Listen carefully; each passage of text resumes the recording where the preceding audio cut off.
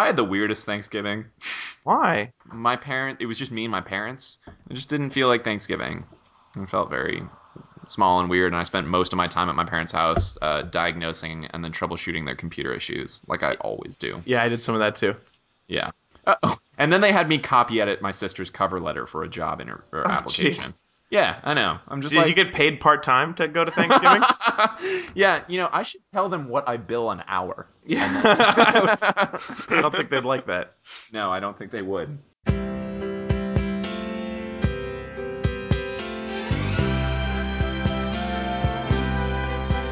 I've been walking these streets so long, singing the same old song. I know every crack in these dirty sidewalks of Broadway. Good morning, meat suits and meat dresses. Welcome back to Read It and Weep. This is the Thanksgiving hangover episode. We're a good podcast about bad books, movies, and television.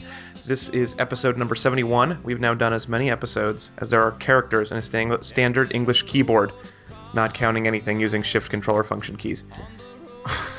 Speaking of things that nobody wants to hear anything more about, we've been reading the final third of George W. Bush's autobiography, Decision Points. You can read along with us for free by going to audiblepodcast.com/readitandweep and signing up for a free trial. They'll give you an audiobook for free just for trying it, and you can keep it even if you cancel the membership. And you can use that for this, or the abridged version of this, or not this. That would be the super abridged version.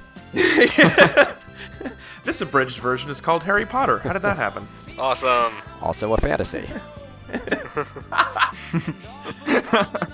If you want to have a say in what we read next, you can go to read-weep.com/suggest.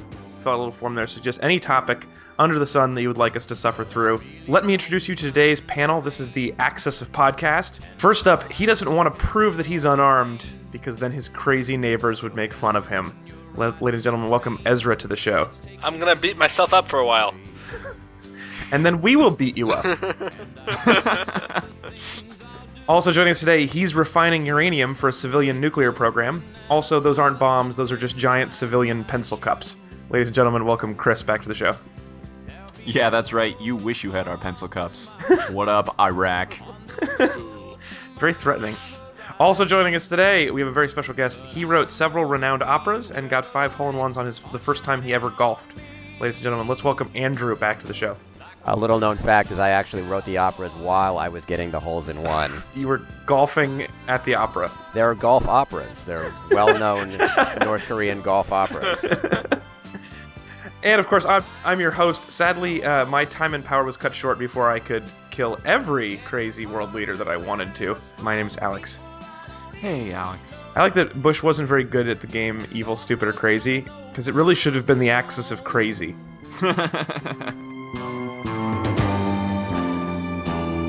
Like a rhinestone cowboy, riding out on a horse in a star-spangled rodeo. Like a rhinestone cowboy.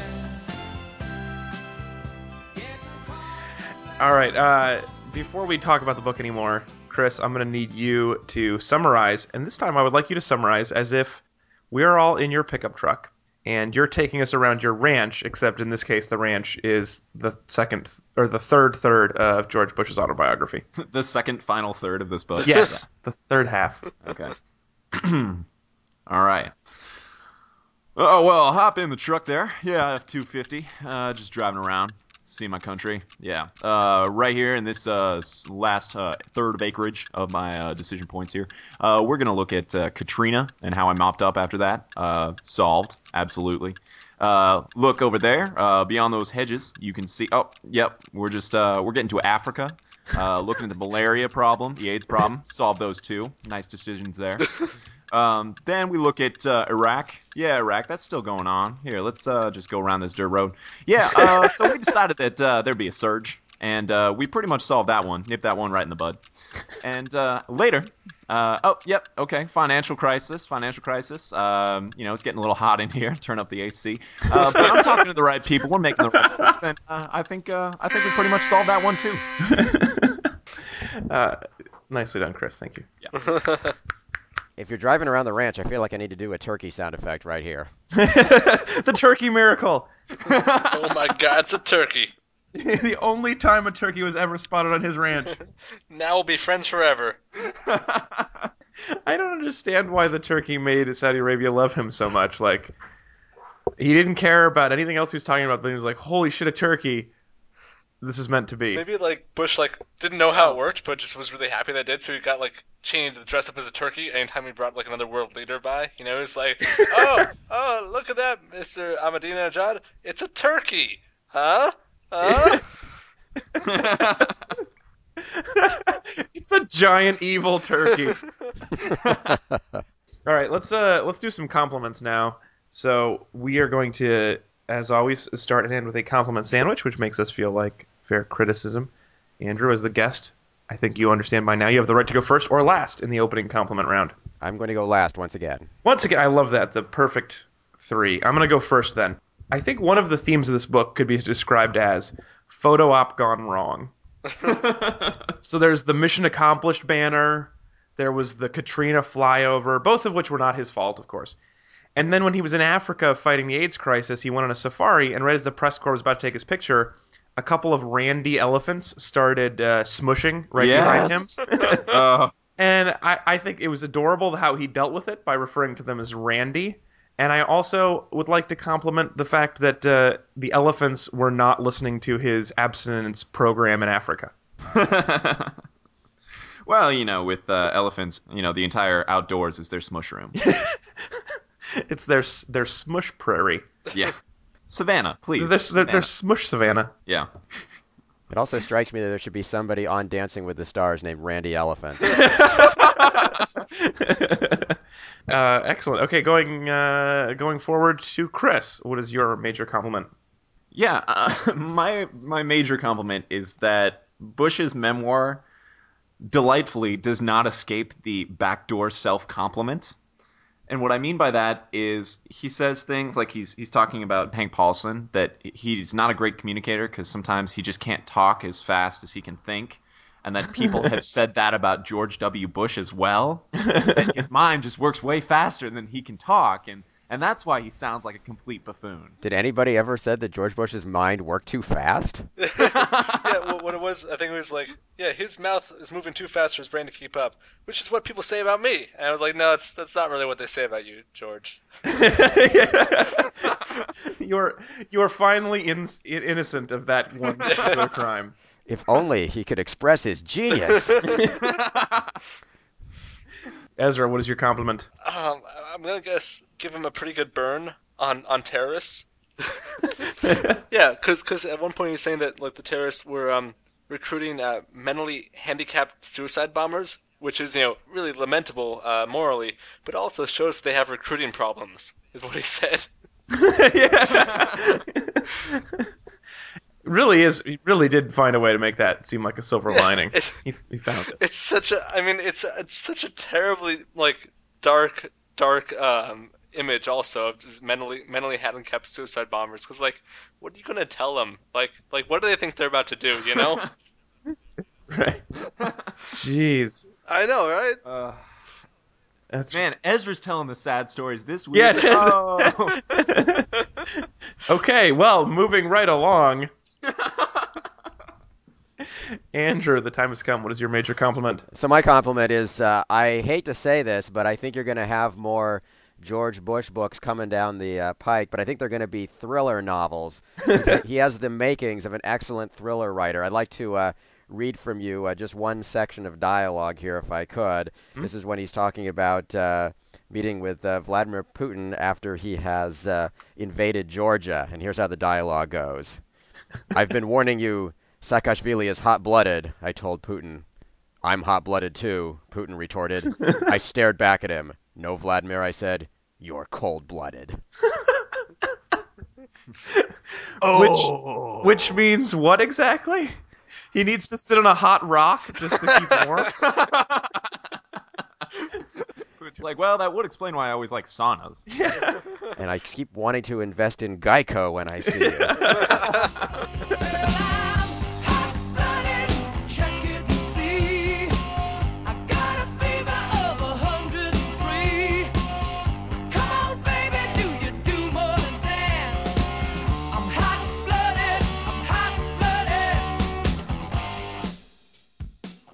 Hey, so for the next game we're going to play, it's the time for the hate segments. This week we're playing a game called Operation, Oh, man. where you have to try to pull the little hateful bone out of the hateful arm without electrocuting yourself. I'm going to start this one off as well. So I think my number one hate is who Bush turns to when he finally acknowledges that he needs help deciding things. So, like, when he was trying to decide what to do with Iraq when Iraq was going so badly, he relied on emails from grieving families, Yep. which are sure to give him partial advice, poor connections to Lincoln biographies, again, fairly arbitrary, and then this priest who speaks in, like, bumper stickers or something. So, like, right at the last minute when he decides that he has to go forward with the surge, this priest tells him, "No just cause has ever come without a sacrifice." And then he followed that up with, "If you're going to make an omelet, you need to break a few eggs." And my honor roll student got beaten up by your Iraqi terrorist. And dog is my co-pilot. Well, I want to tag off of one of your hates there because he says that he read 14 Lincoln biographies during his presidency. Look, in case the next one changed. Yeah, that to me is excessive. I mean, Retention is not a strong suit. I guess not. I'd really like him to be maybe gathering some other information during the presidency, not like reading 2 Lincoln biographies per year. It seems excessive. He also, I mean, has a huge Lincoln boner. I mean, he decides that he is basically the second coming of Abraham Lincoln because he is also an American president who connects with the troops on the ground. I mean, what president has come out and said, like, I am entirely unlike Abraham Lincoln? We share no good qualities. Washington? Okay, touche. George Washington was like, I'm not like that Lincoln fucker. There are 13 presidents that probably never said that they were like Lincoln, but I mean, Lincoln probably didn't think he was much like Lincoln. all right, at least 14. All right, I take it back. You're totally right. There are a number of them. But I mean, 14, that's borderline obsessive compulsive reading 14 Lincoln biographies. Maybe he's like a savant, where he actually is literate, but he can only read Lincoln biographies. You know? He's illiterate for everything else, but That's his flavor of heroin. that's it. That's his Bella. Yeah, I want to go back to that other hate about who he consults on things. I mean, the entire framework of this book is I see a problem and I consult this one guy and he says this, so I do it. Problem solved. You know who he is? Who? He's Encyclopedia Bush. He asked one question and immediately knew the answer to the puzzle. That's right. You mean he deployed one question? He deployed one question. And it returned safely home with an answer. Actually, no, it lost both of its legs, but then he ran with it later. But he still ran with it. Ezra tells another sad story. Another moment of the book where I was like, surely I won't be able to make fun of this later. Also, I'm impressed that Bush kept pace with a bionic man. Who's got another hate for us? All right, I'll go. Okay. After all of the shit that Bush has done and failed to do, wouldn't it have been really something else if he'd brought peace to the Middle East? The way he describes it, he was like 10 minutes away from solving that crisis. Yeah. So close. So close. But wouldn't that have really fucked with his legacy? I like that he was just about to do it, but then sort of the lunch bell sounded. Yeah. And like, oh, gotta go. The presidency's up. Shoot! Oh man. Yeah. Really? Oh, yeah. Too bad. Other hates? Have you noticed that George Bush does this really despicable thing where he puts things in terms of other things? For instance, he puts the malaria problem in Africa not in how many people are sick or in how many people die per day or per year, but in terms of dollars lost by negative opportunity cost from dead people. So he says...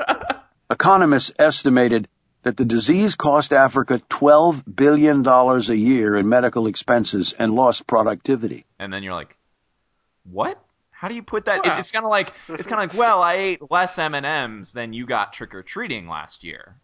Well, that doesn't really tell me how many M&Ms you ate or how big the M&M crisis is. Right. Also, your M&M analogy doesn't quite capture the horrible fact that he's calculating human life's value in terms of GDP. Right, exactly. It's just It's like I got fewer M&Ms than you got trick or treating last year, and Timmy got killed, which is worth 30 more M&Ms. Timmy could have Yeah, the grabbed 30 M&Ms that Timmy would have gotten if he had kept on trick-or-treating. I think that Timmy only being able to carry 30 M&Ms suggests he has a very small G M&MP. GDM&M. Anyway. I gotta hate Yeah. for giving me a flashback of The Secret. So when I don't know if you realize this, but when Bush talks about freedom, it's exactly the same way that Rhonda Byrne talks about love and your own personal power. Oh, yes. Listen. Yeah, Yes. the freedom agenda. Yeah, exactly. But freedom is not an American value. It is a universal value. Freedom cannot be imposed. It must be chosen.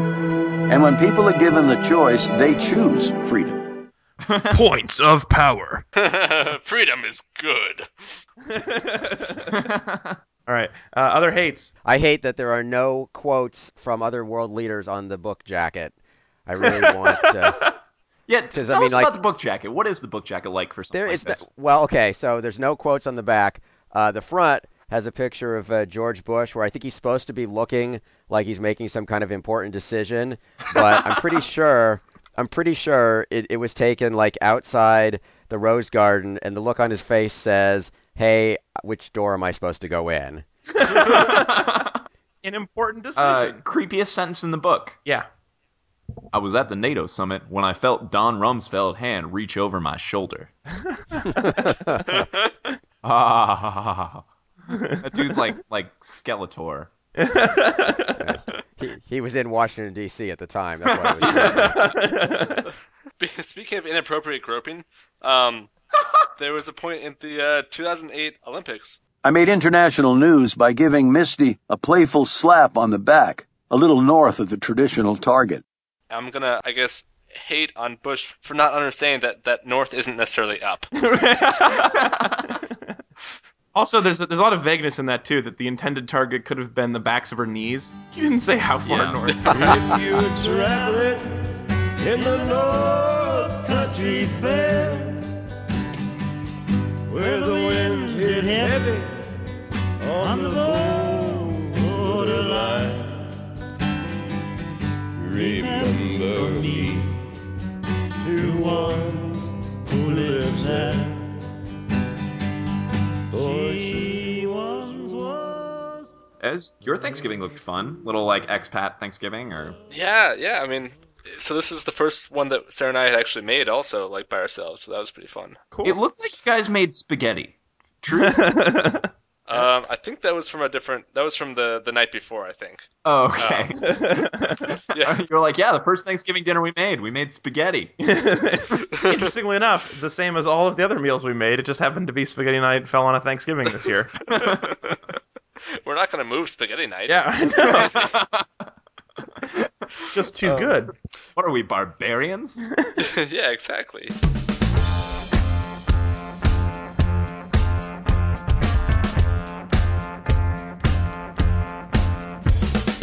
So this week, what I'd like to do is I'd like to do a combination of mini games. All right. So this is a mini game round. There's a lot of games that we've acquired that we usually do near the end of a topic, but we're gonna kind of combine them all into one little mini game segment. So I'll ask you guys some questions. First of all, let's play one change. So obviously, every terrible book is only one change away from being truly great.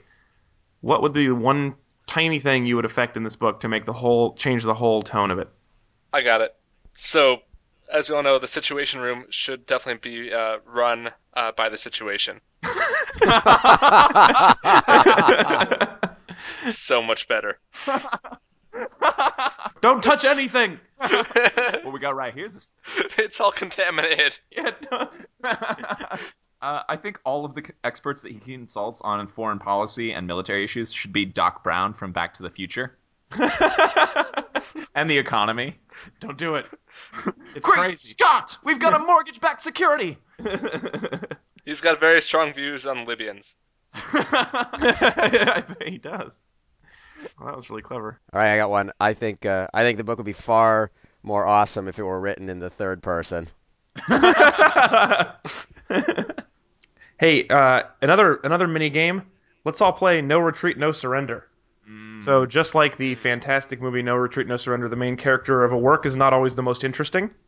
Who would you rather have followed as the story of instead of President Bush? Clearly, the answer is Barney the dog.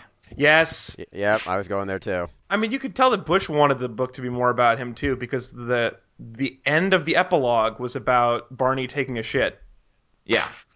It was riveting, though. Try to tear yourself away from the page at that point. It Just was can't. very surprising. I also like to think that Barney is stronger than we gave him credit for. Like, Cheney is secretly manipulating Bush, but Barney is secretly running Dick Cheney. With a series of like leaving treats out and classically conditioning him to respond. Exactly. Yeah. All Excellent. right. Also, it is time to cast the movie. Who is going to be acting in the movie version of Decision Points? Frankie Muniz is Bush. Dude needs work. Yeah. Yeah. That's the main reason. I don't know. Also, Little Boy President would be amazing, right? Let's see. Who would be Dick Cheney? Who do I want as Dick Cheney? See, the thing is, there was a movie that came out a little bit ago. There was. And they cast it so that it looks pretty much like those people. Yeah, But- so let's not do that then. Yeah. I'm going outside the box with Dick Cheney. I'm going for Samuel L. Jackson. Yeah. This one badass VP. I was totally thinking about going in like a Meryl Streep direction, quiet and dignified. This is really not based on the look of anything. Can we get Whoopi for Condoleezza Rice? Oh my god. She'd have so much The attitude. wisecracking Secretary of State. I think Whoopi would have a good time with it. That's what really matters. When we're casting this movie, we should think of what would make Whoopi happy. That's how I make most of my decisions. Who are going to be who's going to be the news twins? Who's going to be Jenna and Barb? Oh, well, the only other famously kind of fucked up and stupid twins, right? I mean, it's got to be the Olsens. Oh yeah, good call. Oh, not the people who played the Weasleys in Harry Potter. We could do that too. They could be red-haired men. Jenna, Barbara, what?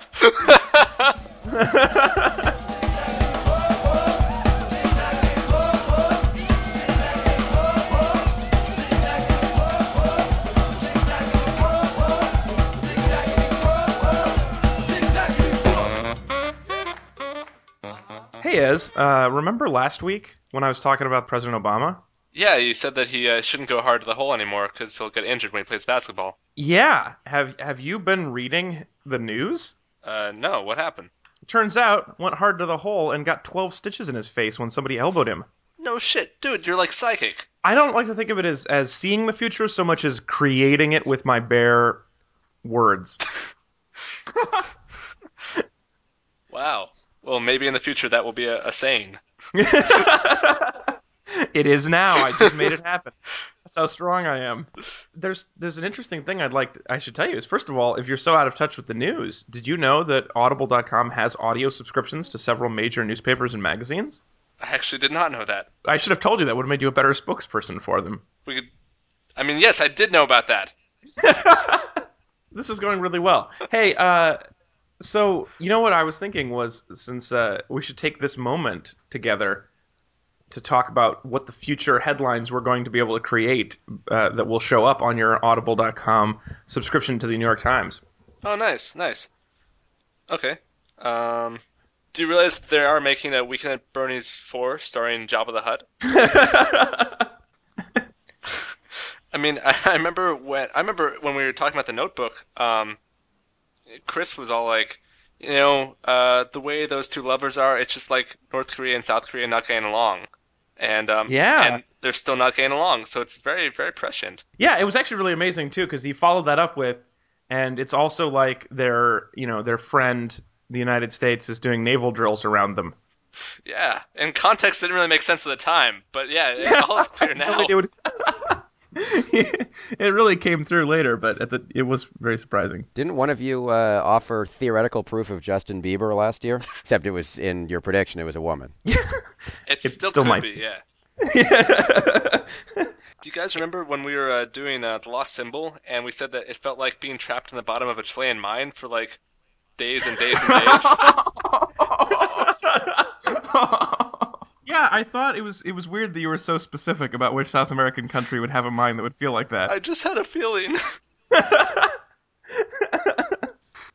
One day, there will be a tagline marking the end of this bit. Get a free trial at audiblepodcast.com/readitandweep. So bend your knees and bow your heads. Save your babies, here's your future. Yeah, here's your future.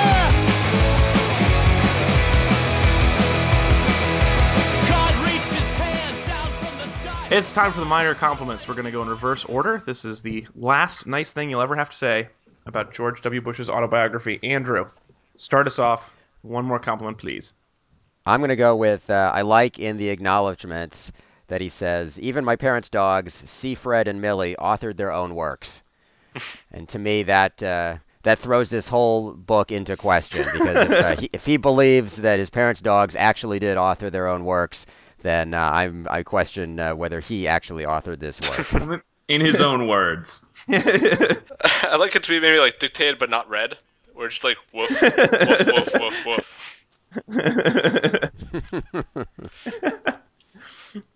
All right.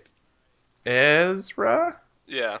What's your minor compliment? If I'm going to miss anything about Bush, it's just that his mind is kind of a playful place to be in sometimes, I guess. God, you like stupid people. Yeah, I you do. For example, Bush was very afraid of spooking the markets after the economic crash, and it seemed like he really did believe that the markets were, like I don't know, like timid ghosts, I guess, or something like that. Where like they like Casper in the beginning of Casper, where like he wants to be friends with Christina Ricci, but then like it goes away, and I don't know, it's just everyone's very tentative, and I think that there's a kind of a gentle market whisperer in Bush. It's like the ghosts in Mario, where if you look at them, they won't move, but as soon as you turn away, they get all emboldened. Yeah, exactly. So you gotta I'm let sure it's exactly like that. That's how markets. you gotta let AIG come to you. You gotta put out a little kibble, and it'll be right there. Yeah. All right, Chris, minor compliment.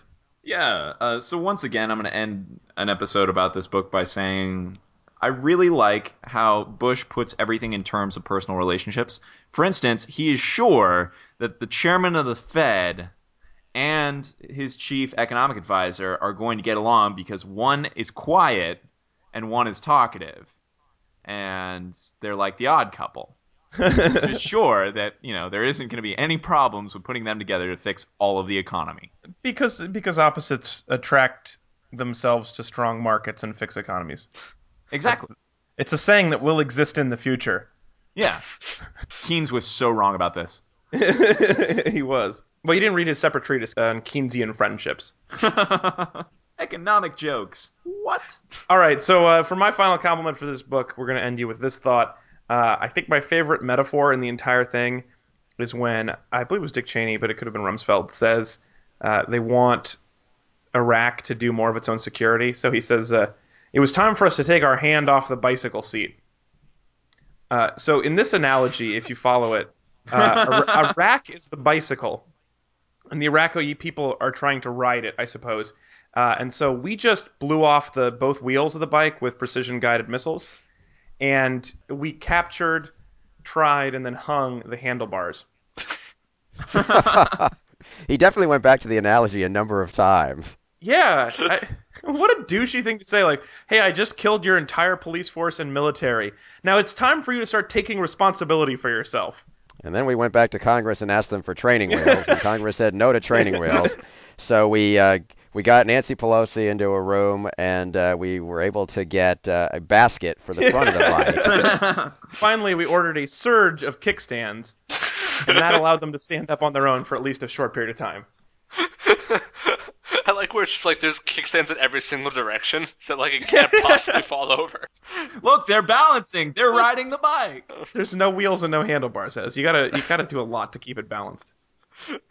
I think everything in the book should have been told in terms of a metaphor that had to do with some kind of a vehicle. Like we were on the pogo stick of Katrina. Oh And God! we realized.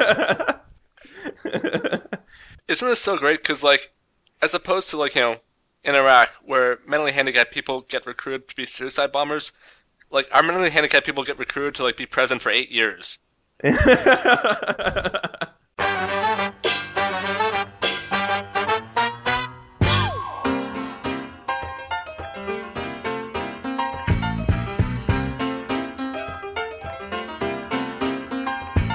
And that is it for our show. Thank you so much, everybody, for listening to Read It and Weep. We will be back next week reading or watching something by Sarah Palin. We're still trying to decide if we're going to read her new book or watch her new TV show. But there is some Sarah Palin in our future. I'm leaning towards the TV show at this moment, but we'll see. Also, be sure to suggest topic at read-weep.com/suggest, and you can also give us feedback, and importantly, you can join our mailing list. Go to readweep.com/contact, and if you do that, you can sign up, join our mailing list, and we will send you some really awesome Read It Weep bookmarks that we have created. And so please do that right away. We would love to have that from you, and we'd love to hear from you. Thank you so much, as always, for being here, Chris and Ezra. Of course. And thank you for joining us these last few weeks and subjecting yourself to Mr. Bush, Mr. Andrew. It's been great to have you. The pleasure has been mine. I'd like you to think of me as a pair of rollerblades.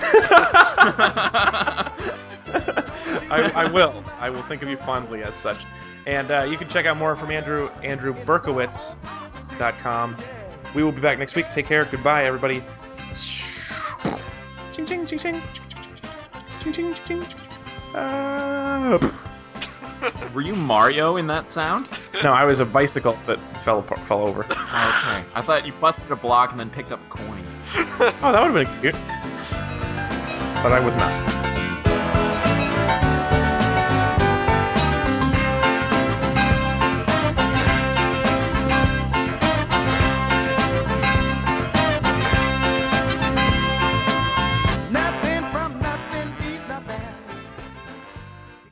Megan and I are going to have a vegetarian holiday feast for some friends where we'll do like the whole Thanksgiving style thing with a field roast, Yeah. Nice. and a vegan pie for the vegan people, and just try to make the whole thing edible and fun. Who are your vegan friends? Do you have vegan friends? I do. Okay.